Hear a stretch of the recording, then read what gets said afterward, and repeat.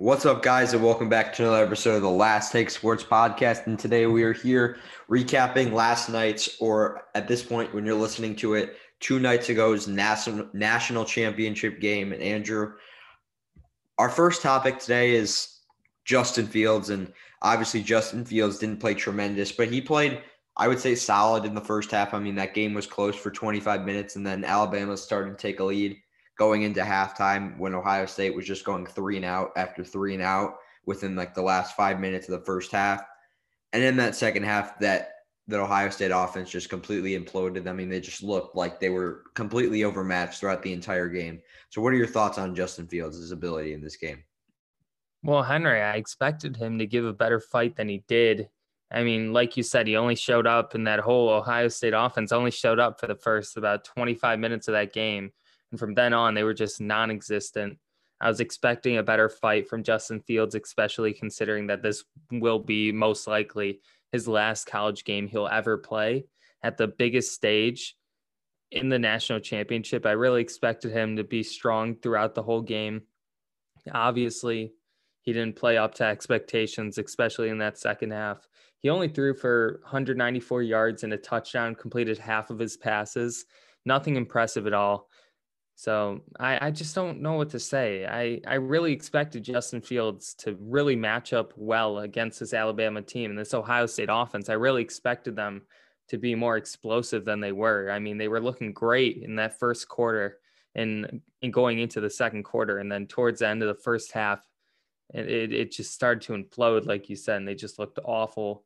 I don't know what this puts for, or what this means for Justin Fields' draft stock. I can't imagine he falls out of the top 5, but he was looking like the number 2 pick going into this national championship game, but he really didn't play that well in the national championship game. So this was just surprising because I really expected Justin Fields to go off like for 350 yards, 4 touchdowns, actually make this game really entertaining. And him and that Ohio State offense just couldn't get anything going. Yeah, Andrew, I don't want to make excuses for him, but I mean, there's also reasons why he wasn't up to his best. Obviously, we know he wasn't playing at 100%. That was obvious throughout the entire game that he wasn't at 100%. And especially when you weren't able to get the run game going to the ability that you could have with Trey Sermon after him breaking his collarbone on the first play from scrimmage.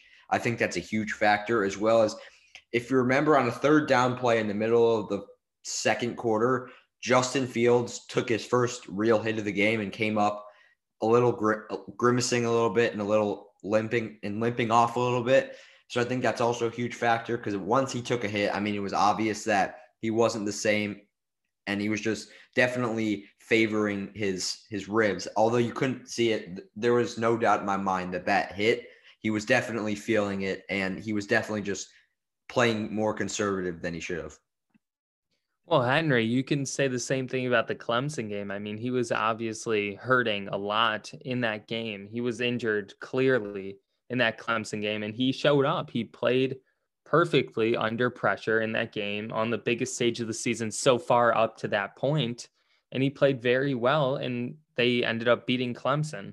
And they come into this Alabama game. He starts playing pretty well, same with this Ohio State offense through the first quarter, and just couldn't get it going from the second quarter on, basically, or at least the second half of the second quarter on. You can't make these excuses for him. Him and this Ohio State offense just did not show up. I understand the injury, and of course, it's not easy to play under injury by any means, but he did it against Clemson. It's really hard to make that same excuse if you already did it once. I'm not saying it's easy to play under while being injured, but there's not much excuses for him in this Ohio State offense. Like, they could not get anything going, especially in that second half. There's no excuses there. You got to be able to score and at least score like maybe 2-3 touchdowns. I don't care if you lose to Alabama because everyone's lost to Alabama, but at least make this game entertaining. This offense barely put up any points from the second half of the second quarter on. Like you said, they played very well first 25 minutes, but couldn't get anything going. Can't make excuses for this type of play. Yeah, Andrew. And I mean, it seemed as if Ohio State just didn't have as much motivation. I mean, it was obvious that they just didn't care, it seemed like, about this game for some reason than they cared about beating Clemson, which, I mean, it kind of made sense. Obviously, Clemson, the way they were talking, they deserved to get beat by 40 points by Ohio State. But it just seemed like Alabama had some type of edge to them coming into that game, and Ohio State just didn't. And I think that's one of the key points to Ohio State getting blown out, especially in the second half when Alabama realized that they were just a much better team and they were like, oh, okay, this is it. We're going to blow them out. But speaking of another bad thing about Ohio State, per usual, Shaun Wade continues to disappoint. He sucks. I'm tired of your excuses, Andrew, for him. You tried to make on the mock draft that, oh, he's athletic. Oh, blah, blah, blah. He's not good. His draft stock went from maybe top of the second round. He's a third round pick at best right now. And you can't change my mind about that.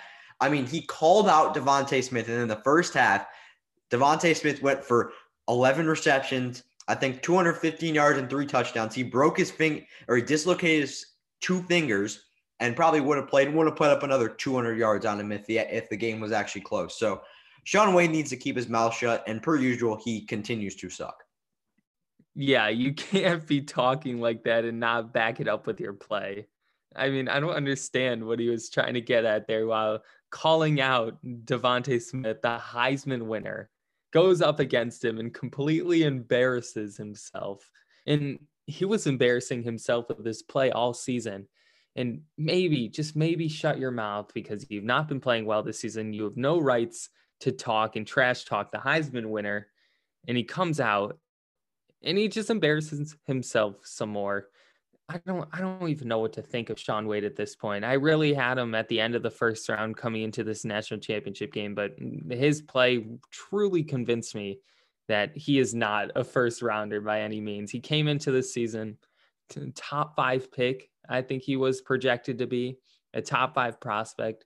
Now he's probably going to be a second rounder. I mean, talking about your draft stock falling off of 1 year, he probably should have just opted out. I mean, at this point, he only hurt his draft stock by playing. That's how bad he's been playing. He dropped out a whole round after being a top 5 projected pick. And now he's most likely going to be at highest a second round pick. It's really disappointing. And I'm not even that disappointed in this Ohio State defense. I mean, no one could stop Alabama, not even the best of defenses in the country. I mean, Notre Dame couldn't even contain them. Notre Dame's defense is like top in the country. I mean, 52 points. I think they got lucky that they didn't score 100 on them. I mean, Alabama is just such a good offense. But Shaun Wade just needs to shut his mouth. He is not a good football player. Yeah, Andrew. And speaking about Alabama's offense, I mean, from start to finish this year, it was absolutely unstoppable. I mean, I wouldn't consider this the greatest offense in terms of talent or just overall of all time, but this was the most efficient offense of all time, statistically based. I mean, they scored their first 5 drives of a game. Ohio State stopped them once on the last drive when they couldn't run the ball. They just had to basically throw the ball deep every single time, and Ohio State got lucky and stopped them once. I mean, this was the most efficient offense of all time, and I don't even think it was really close. Yeah, and Alabama's offense was just so good. Their defense didn't even have to be good this season. And that was the only thing from holding them back for being like the best team of all time. It's just because their defense was just not that great. But their defense didn't have to be great because their offense could score at ease and win games by just scoring every single drive, which they pretty much did.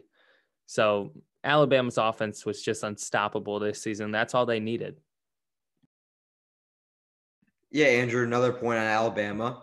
Coming out of this game, Nick Saban finally got his 7th national championship, his 6th in 12 years at Alabama. And he was and still is the greatest college football coach of all time. And I will go to my grave believing that. He may be the greatest coach in all the sports right now. And I think there's a good argument for that also. Yeah, I think with this win, he definitely solidified himself as being the greatest college football coach of all time. I mean, there's a stat saying he hasn't gone 3 years at Alabama without winning a national championship. I mean, that is insane. I mean, you basically sign and commit to Alabama knowing if you don't transfer out and you just stick with the program, you're going to win a national championship under Nick Saban. That is absolutely crazy. Basically, when signing your letter of intent to Alabama University to play football, you are signing a letter saying, I am going to win a championship at Alabama. That's how crazy this is. Nick Saban is for sure the best coach in college football history, and I don't really think you can debate it at this point. Yeah, Andrew, and another point, once again, about Alabama.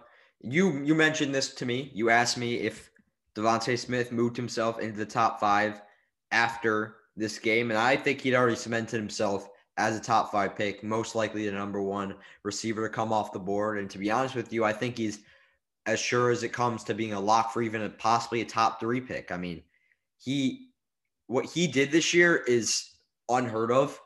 I mean, he put up in 12 and a half games, he put up 1,900 yards, 23 touchdowns, 120 receptions. And if he plays the normal amount of games in a national championship wins, God knows how many yards and how many touchdowns that guy puts up. He probably has 30 touchdowns, 2,500 yards, and 150 receptions. I mean, he was utterly unstoppable from stop to finish. So I think this for sure cements him, and already did cement him, as a top 5 pick. Henry, I just don't know if I see him being a top 5 pick at this moment. And I think I don't think that they shouldn't consider him being a top 5 pick.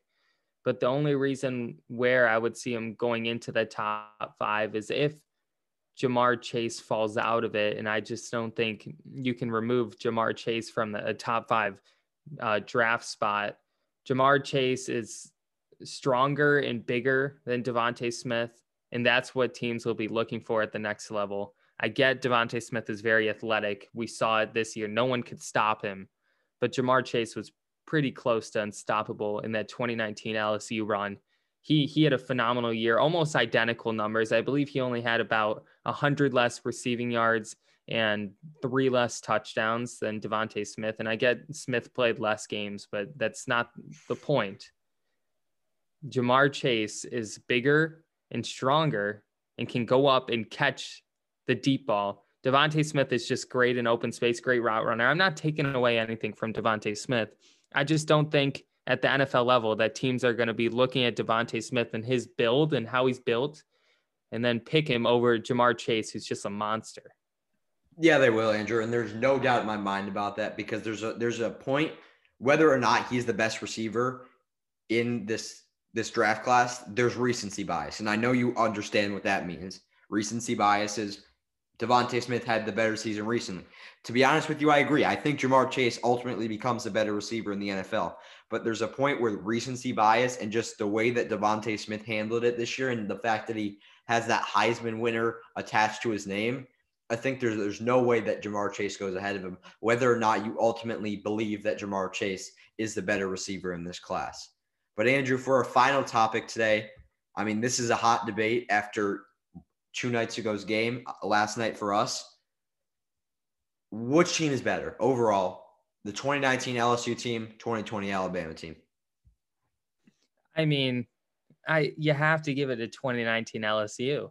And that's just because Joe Burrow is one of the best college quarterbacks we've seen of all time. I don't know if we can say the same about Mac Jones. Then you have Ja'Marr Chase, like I said, who put up one of the best years as a wide receiver in recent history.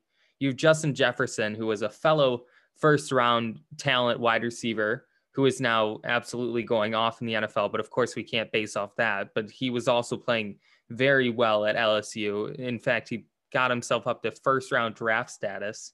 You got Clyde Edwards-Helaire in offense, who is a very elusive running back and can go out in the passing game, do everything for you in open space. And you have Thaddeus Moss, I believe, at tight end, who was very big and strong, very solid tight end. And then on defense, almost every one of your starters went to the NFL. I mean, Henry, the only reason it's debatable whose offense was better. I think you can make a strong debate on that.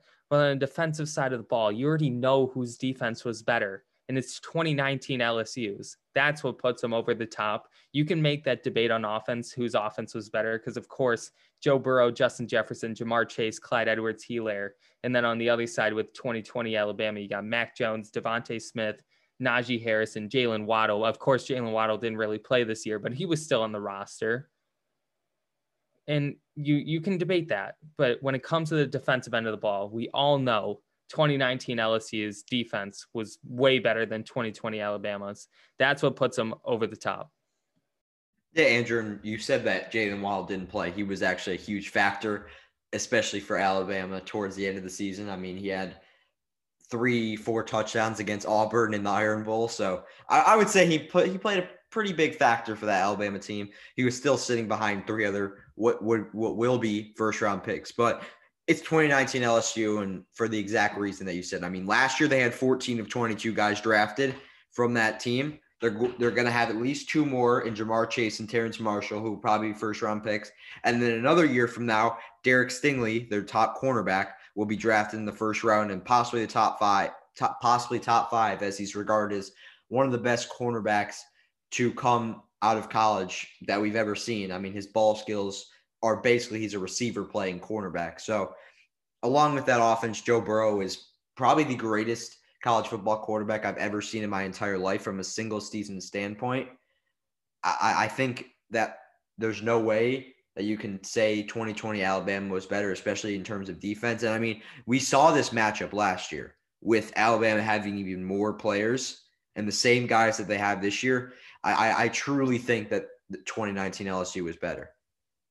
And with that, Andrew, I think this would be a great time to wrap up today's podcast. As always, we want to thank everyone for listening. We hope you enjoy. Don't forget to subscribe, rate, and download this podcast. And we'll see you guys next time on the Last Take Sports Podcast.